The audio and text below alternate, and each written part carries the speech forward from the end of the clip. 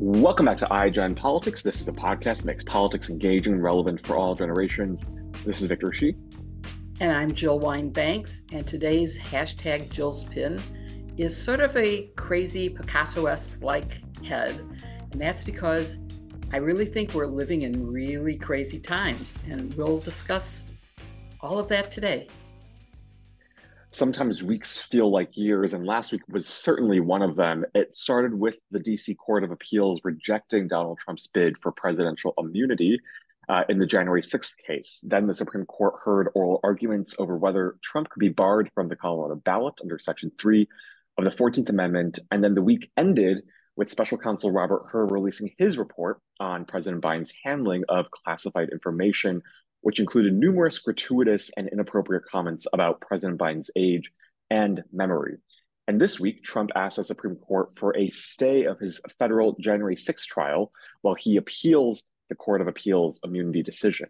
Today, we have the perfect guest to discuss all of this, Congressman Jamie Raskin, who is for me, as I'm sure he is for you, one of my biggest heroes. He did a phenomenal job as the impeachment manager for the January 6th committee. He is now the ranking member of the House Oversight Committee, which is doing a very effective job among the Democrats of exposing the hypocrisy of the Republican members of that committee who are seeking to impeach everyone they can think of on the Democratic side, but particularly, of course, our president and Secretary Mayorkas. Previously, Congressman Raskin was a constitutional law professor at American University Law School. He served as general counsel for Jesse Jackson's National Rainbow Coalition and was a member of the Maryland State Legislature. We are so excited to have him with us today, and we cannot thank you enough, Representative Raskin, for being on our podcast today. Thank you. I'm delighted to be with you, Joe. Thank you so much for being with us, Congressman Raskin. The news that seems to be top of mind for a lot of people right now is the mentioning of President Biden's age and memory in Robert Hur's report. At the same time, he declined to prosecute, but said on page 1 that President Biden willfully retained documents before saying 200 pages later that there was not sufficient evidence to prove beyond a reasonable doubt, and that there were innocent explanations that Hur could not rebut. So I'm wondering, what are your top line takeaways, both as a member of Congress and as a former constitutional law professor, as you read this report? Basically, people should be able to understand this in a perfectly commonsensical way. You know, as vice president or as president, Biden, like Mike Pence as vice president for Trump, routinely took home classified documents. I mean, and at a certain point, you just become immune to it, the fact that that's just part of what you're dealing with. There was no discernible criminal intent in the sense of taking a whole bunch of documents, knowing that they were classified, and then stowing them away and trying to keep them from the government or keep them from an investigation. In other words, there was nothing like exactly what Donald Trump did. Donald Trump really stole those documents. He hid them. When he was called on it, he returned some of them and not others, whereas Joe Biden is in that Mike Pence category of bringing some stuff home and putting it someplace and forgetting that he left it there. And that's not a manifestation of senility. I mean, human memory is just hazy and foggy generally. I mean, where did you leave your notebook this morning? Where did you put your briefcase down? I mean, come on. And so I think that the operative conclusion of this very long report is in the first sentence. We conclude that no criminal charges are warranted in the matter. I mean, there's not much more that really needs to be said. The rest of it is commentary, and a lot of it, superfluous, gratuitous, editorializing commentary that one would have to be very naive to believe the author didn't understand would be immediately grist for the political mill. In my opinion, the author specifically did it to provide grist for the political party of Donald Trump. And as a prosecutor, I can see how much this violates the Department of Justice rules and regulations for any prosecution, where you will never make comments that would hurt the reputation of a potential subject of an investigation when you decide that there is no case to be brought against that person.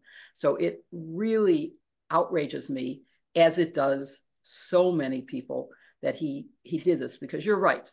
He should have stopped with, there is not sufficient evidence to bring a case. We decline to go forward. Whatever he says in his private report to the Attorney General is one thing, but what he releases publicly. But okay, so one, I'm assuming you agree it violates DOJ rules, but is there a way to hold Robert Hur accountable? Is there anything that your committee is thinking of doing, or anything you know any House members are thinking of doing, subpoenaing Robert Hur to testify, and anything that could hold him accountable for what he did? You can't undo the damage. I'm sure there's nothing that we can do with the Republicans in control of the House. The Judiciary Committee under Jim Jordan, the Oversight Committee under James Comer are obviously not going to have any interest in that. Now, they might decide to bring him forward in order to further amplify the various smears and innuendo contained in the report. And in that case, the Democrats would at least have the opportunity to cross-examine him on his very dubious decisions to include all of his speculations and judgments and hypothetical imagination of what would happen before a jury and how a jury would regard Joe Biden as I can't remember the exact words, but something like a sweet old man or a nice old man, something like that. Well-intentioned elderly man. Well-intentioned elderly man. I mean, come on. The whole spine of the legal process is a series of operative legal judgments based on relevant evidence about specific questions, right? But if a jury came back in a trial and said, we find the defendant not guilty, but we think he's drinking too much and he really needs to be calling his mother more often, and we don't like his relationships, everybody would say, what the hell? That's not your role. And this is just not the guy's role. He's not, to my knowledge, a geriatric medical specialist who can be speculating about age. I don't know that he has any scientific grounding or training in memory or memory loss or whatever. Now, all of that, of course, is beside the point from how President Biden, or for that matter, Donald Trump, should be dealing with the question of their age or their memory. I mean, remember, this isn't just a Biden thing. This is a Trump thing. Trump confused one of his wives for the woman that he sexually assaulted and defamed, E. Jean Carroll. He thought that was one of his former wives. And, so you get to an age, people make these verbal slip-ups. And, I don't think it's fair to try to invalidate the concerns that people might have about it. You just need to address them. Yeah. Speaking of actions that the House Oversight Committee has taken, yesterday, Representative James Comer on the committee and his Republican colleagues sent a letter to Merrick Garland asking for transcripts and documents by this Friday, and they were very insistent on this Friday by 5 p.m. What do you make of that? Is that a genuine attempt to sort of get, transparency, or is there something probably deeper behind this, more political, do you think? Forgive me because I haven't looked at all of that stuff yet this morning. We got caught in a fake snowstorm. So I haven't looked to see exactly what they've said. I mean, I'll give you the big picture, Victor. I mean, we've been at this for more than a year now. I think to call it a wild goose chase, um, as you know, people have been calling it for a long time, is almost an insult to wild goose chases because the energy is sort of seeping out of it. We don't even know what it's about anymore. It's not a whodunit. It is a what is it?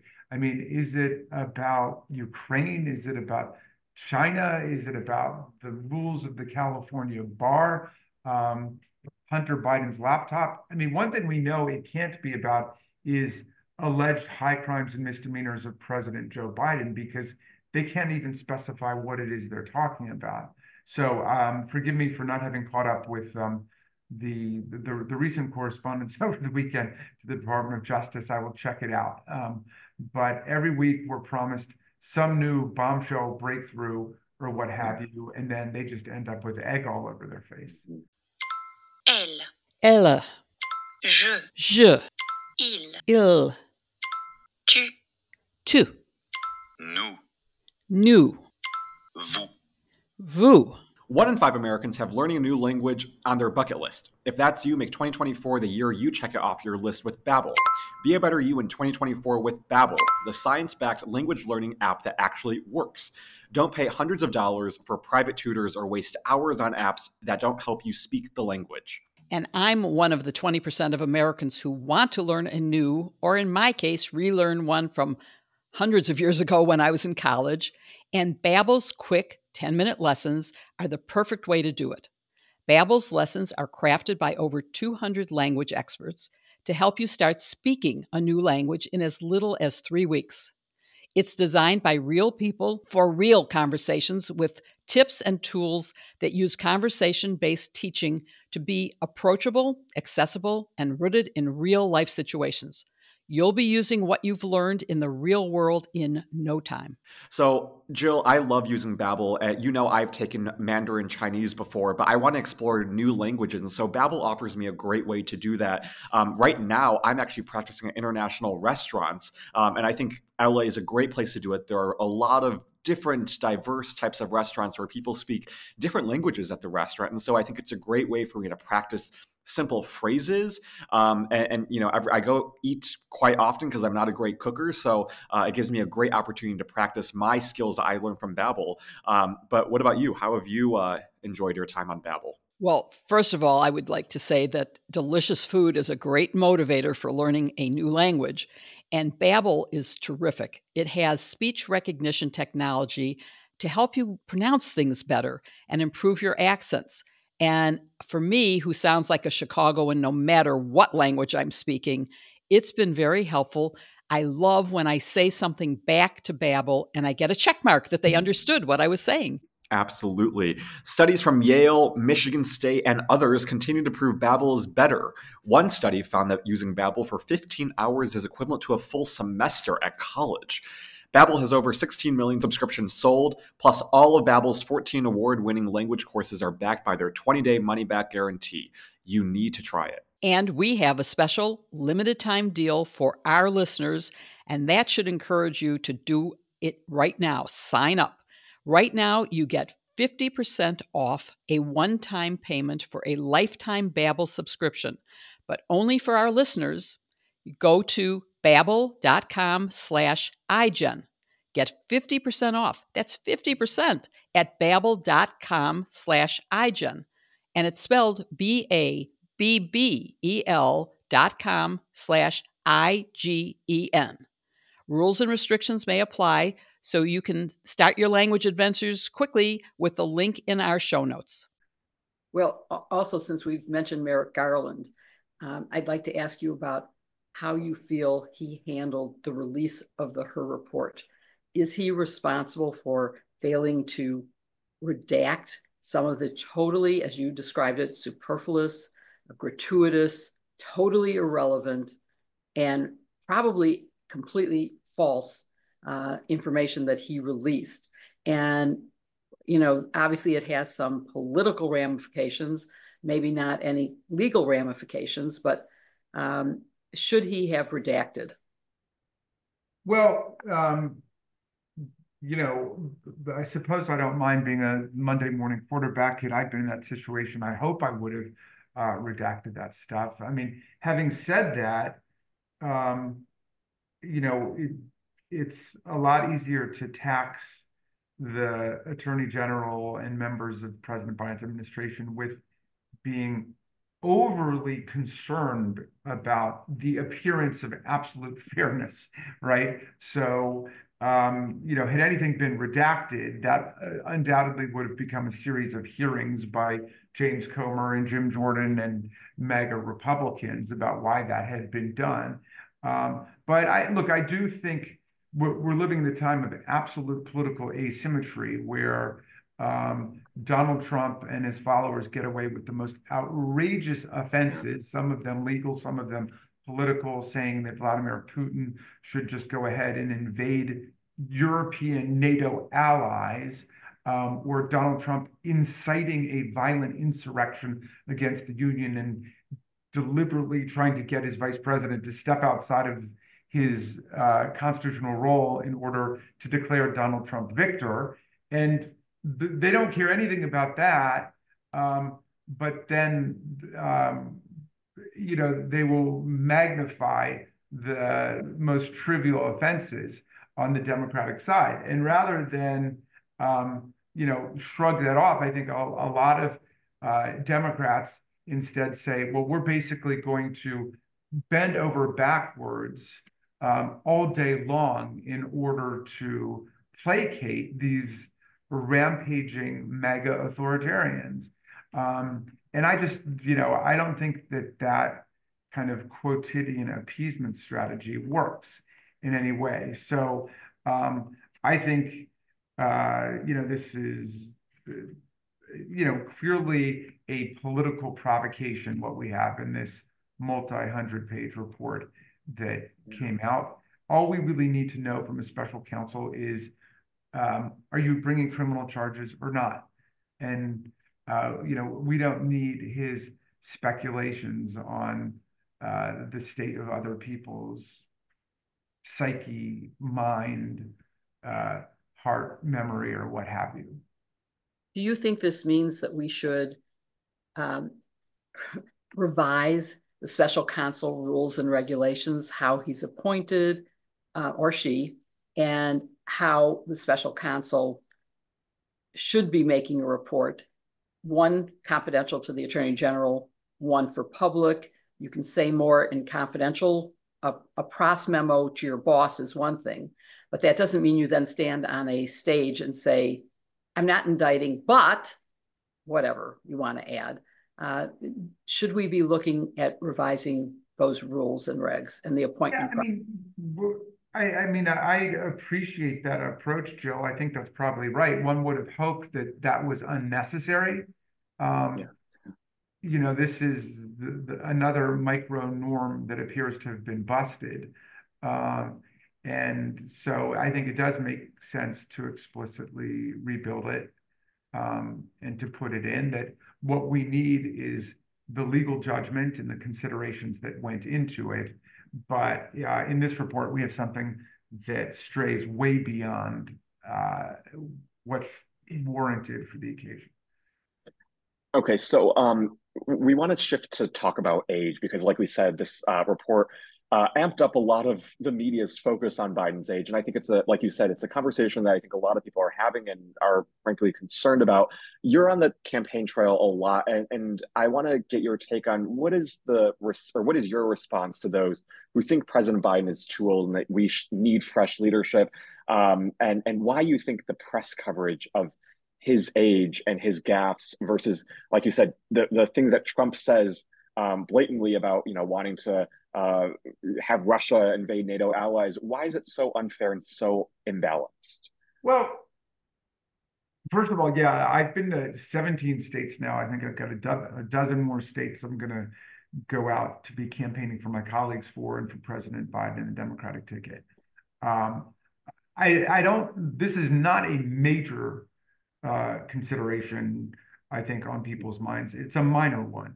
And the reason it's not a major one, I think, is because President Biden at his Valley Forge speech really set forth what the campaign is about. This campaign is about whether democracy and freedom, as we understand them and as we've tried to construct and embody them in law, are under siege, not just in America, but all over the world. And so we really do have the plutocrats, the autocrats in Moscow, the kleptocrats in Mar-a-Lago, the theocrats in MAGA and Mike Johnson, all lining up on one side to try to destabilize and overthrow basic democratic political institutions and traditions and values. And then we got the Democrats on the other side. And I think people get that. And, you know, I know there's some attempt to say that young people in the race are just viewing it in completely personal terms, like, you know, well, Joe Biden is from a different generation for me and doesn't see things the way I see things. I'm not getting that out on the campaign trail. I think people understand that basic postulate advanced by Joe Biden, that we're talking about democracy and the right to vote and freedom and women's control over their own bodies and religious freedom and the right to read the books you want without big brother censors telling you that you can't read them. Like that is what the campaign is really about. Now, have people raised with me, you know, how's Joe Biden doing? Is he, you know, I mean, the presidency is an enormously stressful job, and is he too old? And I say, look, you know, all I can give you is my own personal evidence. For example, over the weekend, we had our Democratic House retreat, and Joe Biden was with us for an hour and a half, regaling people with stories. He didn't want to leave, and he wanted to, you know, talk about, you know, about this struggle that we're in, and how he's outraged by the various antics and provocations of the MAGA people in the House and increasingly in the Senate too. So, you know, he struck me as fine. Obviously, you know, somebody who is in their 70s or 80s, like Donald Trump or Joe Biden, is just in a different phase of life than somebody in their 30s or 40s. That's just a reality. I think people get that. People understand it.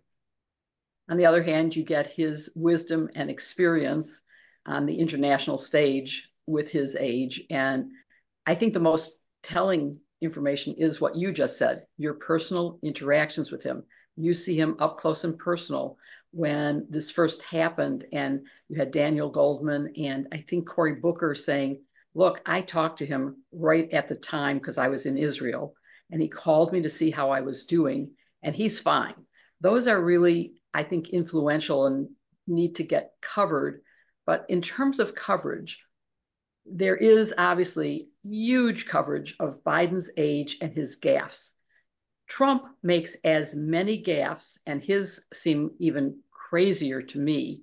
Some of the things he says, and then those things that aren't gaffes, but are his policy announcements, as you just mentioned, NATO. This is insane. So I heard one theory about why the press is covering more of Biden's gaffes than Trump's. And that's because they do cover some of his crazier policy things. And so if they're going to be negative on those things, they want to balance that negativity.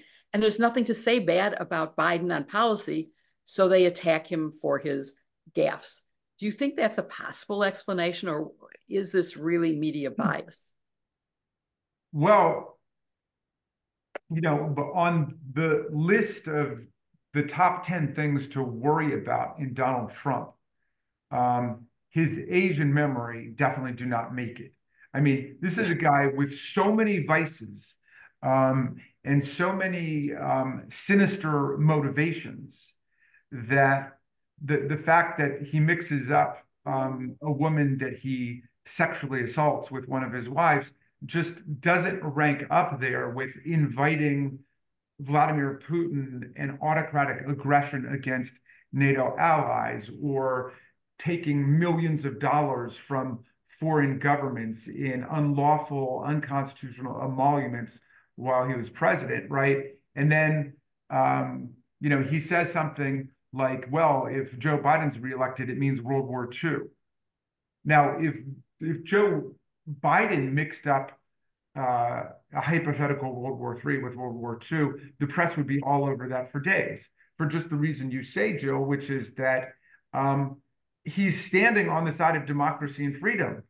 Donald Trump is with the autocrats of the world and the dictators of the world, and has obviously incited and helped to organize insurrectionary violence and an attempted political coup in the country.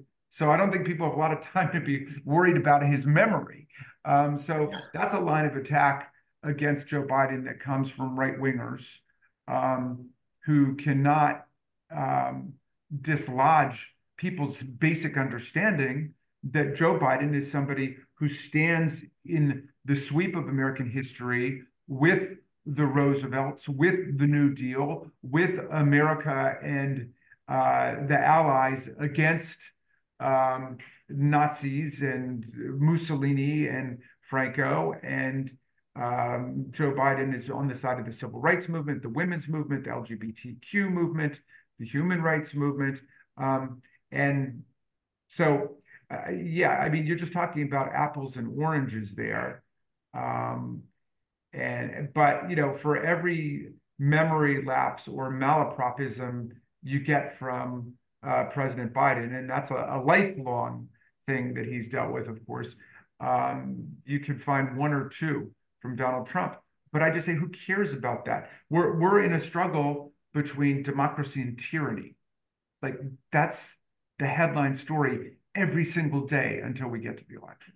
Yeah. So before we run out of time, I want to ask you, I remember bipartisanship, and I am deeply troubled by the divisions that we see in Congress now.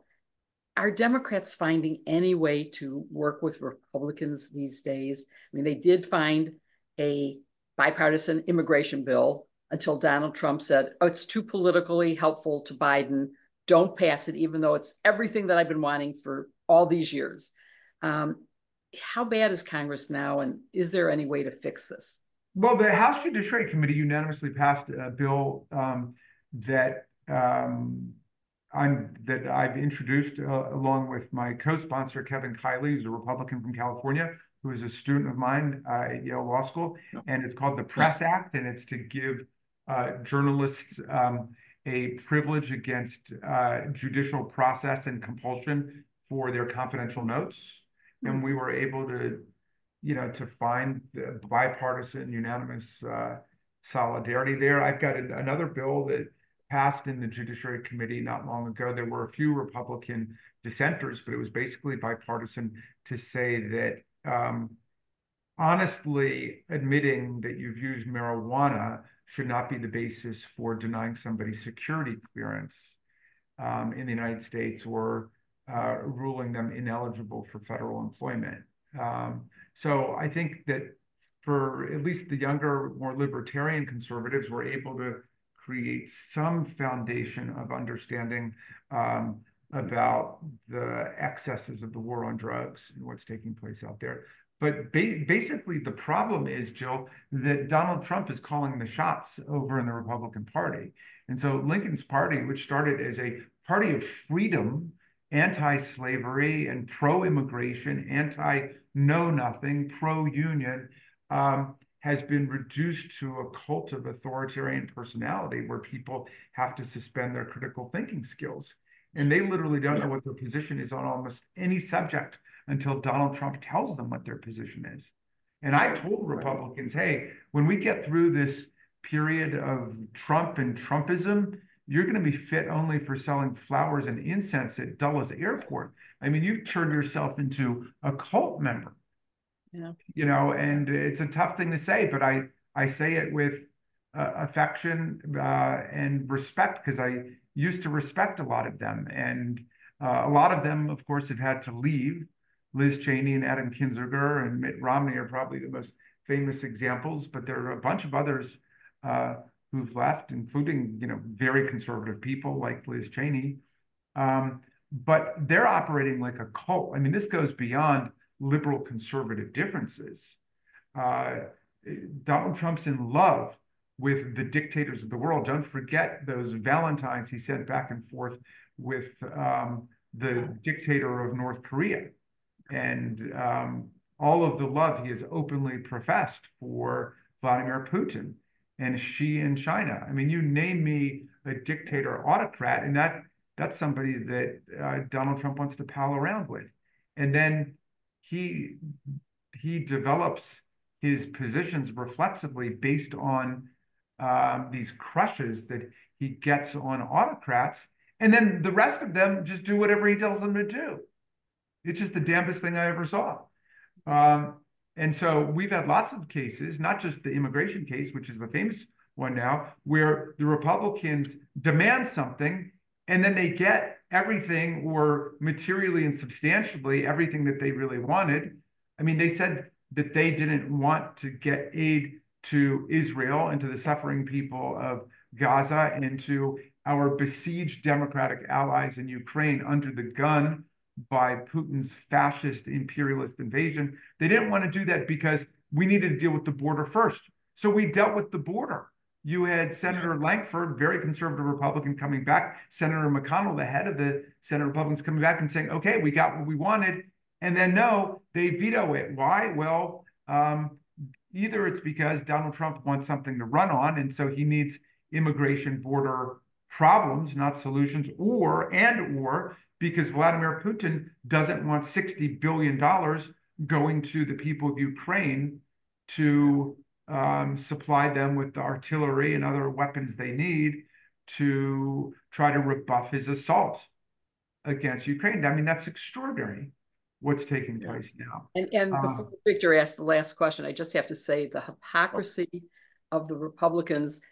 Mike Johnson just said, well, we can't go ahead with aid to Ukraine, Israel, et cetera, because we wanted border safety here first. And now we're not tying this aid to foreign countries to the border. Well, that's because they defeated the border bill. But it's precisely because Johnson and Trump and the right-wing MAGA forces in the Senate tanked the whole thing.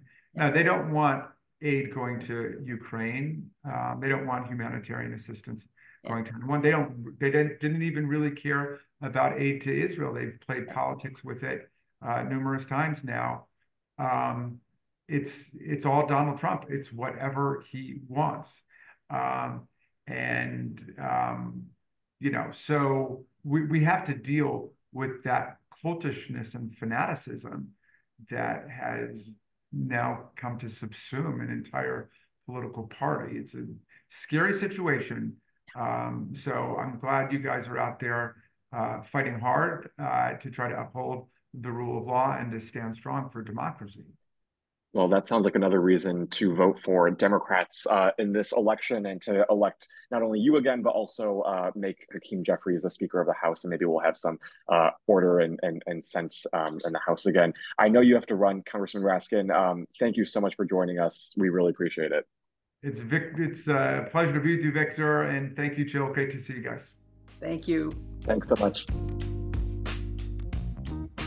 Jill, that was such a great episode with Congressman Raskin, and this is a week that's already been filled with a lot of news. We mentioned that Trump's team has now asked the Supreme Court to block the DC Court of Appeals ruling regarding his presidential immunity for his actions on January 6th.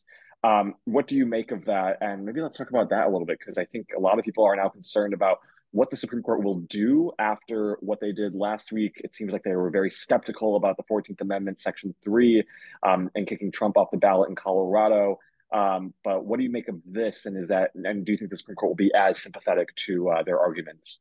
So before I answer that, I just want to say, of course, it was a great episode because Jamie Raskin is great. He is one of the most intelligent, savvy members of Congress. I mean, he really makes you feel proud. And just a great human being, someone who's gone through so much loss, like President Biden, so much just suffering, and I think you can really see that he's a very warm and charismatic person, and such an effective messenger for our side. And so I totally agree Absolutely. with you. He is terrific. If we had had more time, I would have asked him about any presidential hopes he might have in the future, because I think Well, stay tuned. We'll have him back on. yes, exactly. So anyway, back to the question of the immunity.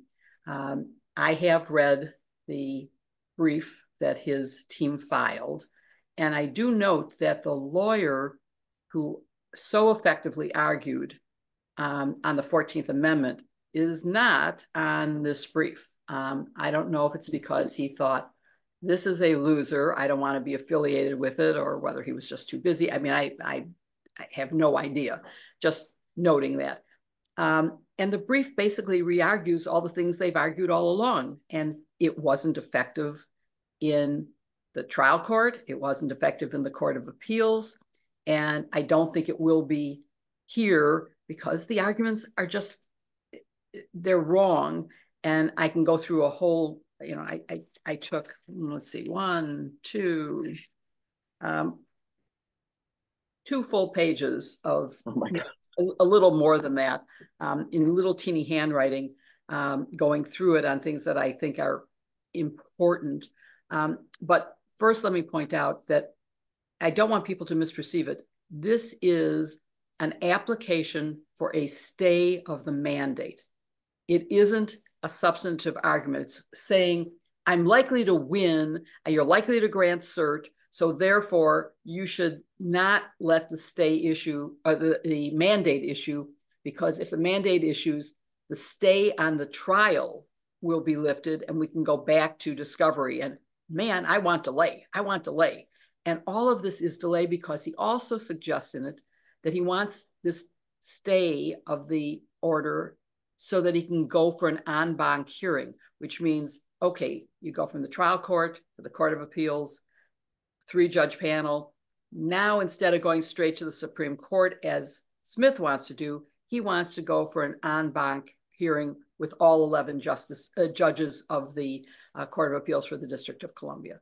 And then when he loses there, which I predict he easily would, and so does everybody else, then he would appeal to the Supreme Court. He wants delay so that this trial doesn't happen before the primaries are over. Doesn't happen before the November election. That's his goal. It doesn't matter that his arguments are frivolous. My prediction, or maybe it's just my Pollyanna hope, is that the Supreme Court will deny the stay and will deny cert on the substance. That they will say, there is a terrific opinion below. It thoroughly analyzes all of the issues. It rebuts and rejects all of the arguments already. It's not like these are new arguments. It's the same arguments he's made at both levels. And on the merits, the arguments are really bad. I mean, he cites civil cases for immunity, which have very different values than a criminal case. He makes arguments for absolute and total immunity, not even limited. It's give me immunity so that I can send SEAL Team 6 to kill my opponents. That's what he's arguing. I'm not making this up. That's what he said, and it's terrible to even think that you would say that, but his lawyers did argue that.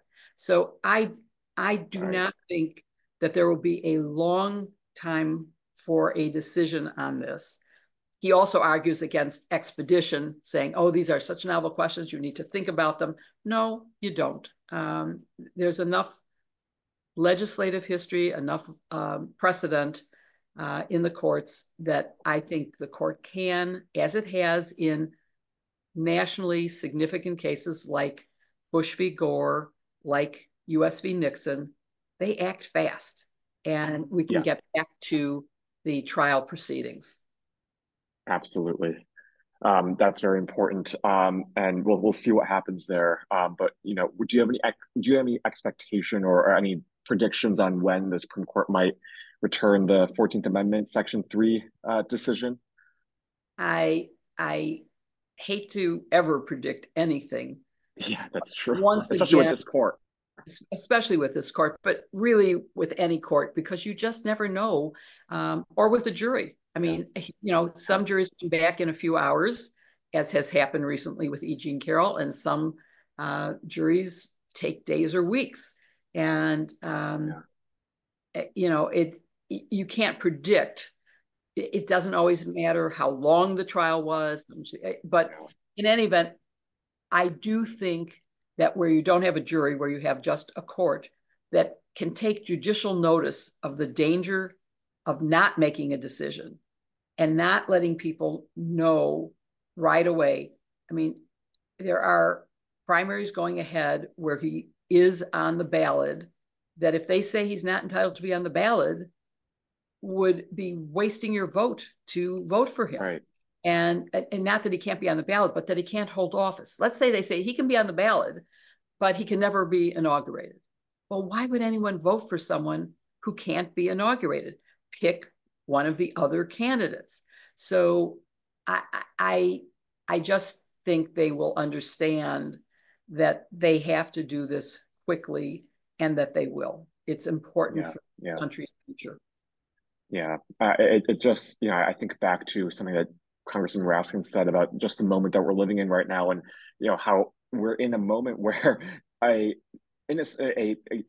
indictment for Donald Trump benefits him politically, and then the special counsel's report exonerating President Biden somehow hurts him politically. It's just how warped of a moment do we live in right now, and it's just, you just hope the public is going to understand this as we head into election day. And we talk about this a lot, about what it will take for the media to start covering, I think, Trump's threats and his verbal statements with the seriousness it deserves, and then what it will take for them to start focusing on President Biden's policies, which are, I think, what real Americans care about. And I think until they do that, we're just living in this kind of era where somehow Trump is benefiting from all of this, and Biden just does not seem to be seeing higher approval ratings. And I think a lot of it has to do with our media, and I think a lot of it, hopefully, as Democrats, we can be loud and vocal about this and push back. But it's just so depressing to see. I just hope that we can all come together and realize, how big the stakes are in this election. Inflation went down again. It was announced today. Yeah. And I mean, everything is so good that it is absurd. And as you pointed out in the opening to our discussion with Congressman Raskin, the report should have said, we have reviewed the evidence and there is not sufficient evidence to convict, and so we decline to indict. And period. That's all it needed to say. And they say on the first page instead, he willfully withheld. And then 200 pages later say, but there's actually not enough evidence to show that. And there are innocent explanations for everything that happened. And we cannot rebut any of those innocent explanations. So that is, her. There's a great do this. Yeah. There's a great corrective piece by Andrew Weissman, Ryan Goodman, and Just Security, which sort of takes the words of the special counsel's report and says what it should have said, and then it encourages the media to read it better, because I think a lot of the media is reading it wrong, and that's a big, Andrew Weissman was on Jen Psaki this week, and I watched him, and he was very, very infuriated, as he should have been, as any prosecutor would be, about how the media is totally treating this just not with any sort of honesty. And so I think it's a piece worth reading if any of you all have time, and if there are any journalists listening to this, you should also read that, because I think it does a good job of course correcting what Hur did. Well, thank you everyone for watching this episode of iGen Politics with Congressman Jamie Raskin.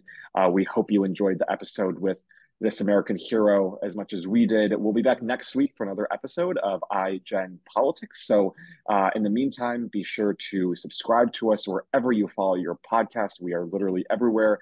Also rate us there so it helps others find this podcast. And if you want to watch us on YouTube, you can do that and see Jill's phenomenal pins, and they are great today. She has, Jill, explain your pin for us. I already did, but it's sort of a Picasso-esque crazy face.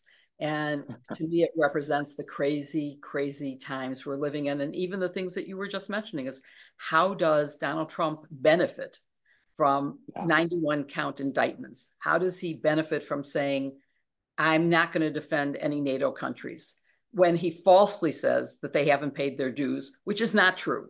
How does Joe Biden's age and gaffes get attacked when he's doing a phenomenal job? That's crazy times, and that's why I'm wearing this pin. And I will we'll post it in our show notes and in our announcements about this. And also, I want to remind you all that if you have questions for us, you can send them in to us, and we will try to answer them in our feeds on Threads and on X and on... And we have an email. It's igp@politicon.com. So if you have any questions for us, you can also send it via email on igp@politicon.com. Like Jill said, too, we are both on X, Twitter, Threads, although you can't DM on Threads. So if you want to DM us, you can do that on Twitter or I guess Instagram. But find us there, send us your questions, let us know what you think of our episodes. And again, we appreciate all of you for listening or watching. And thank you, everyone. We'll see you next week.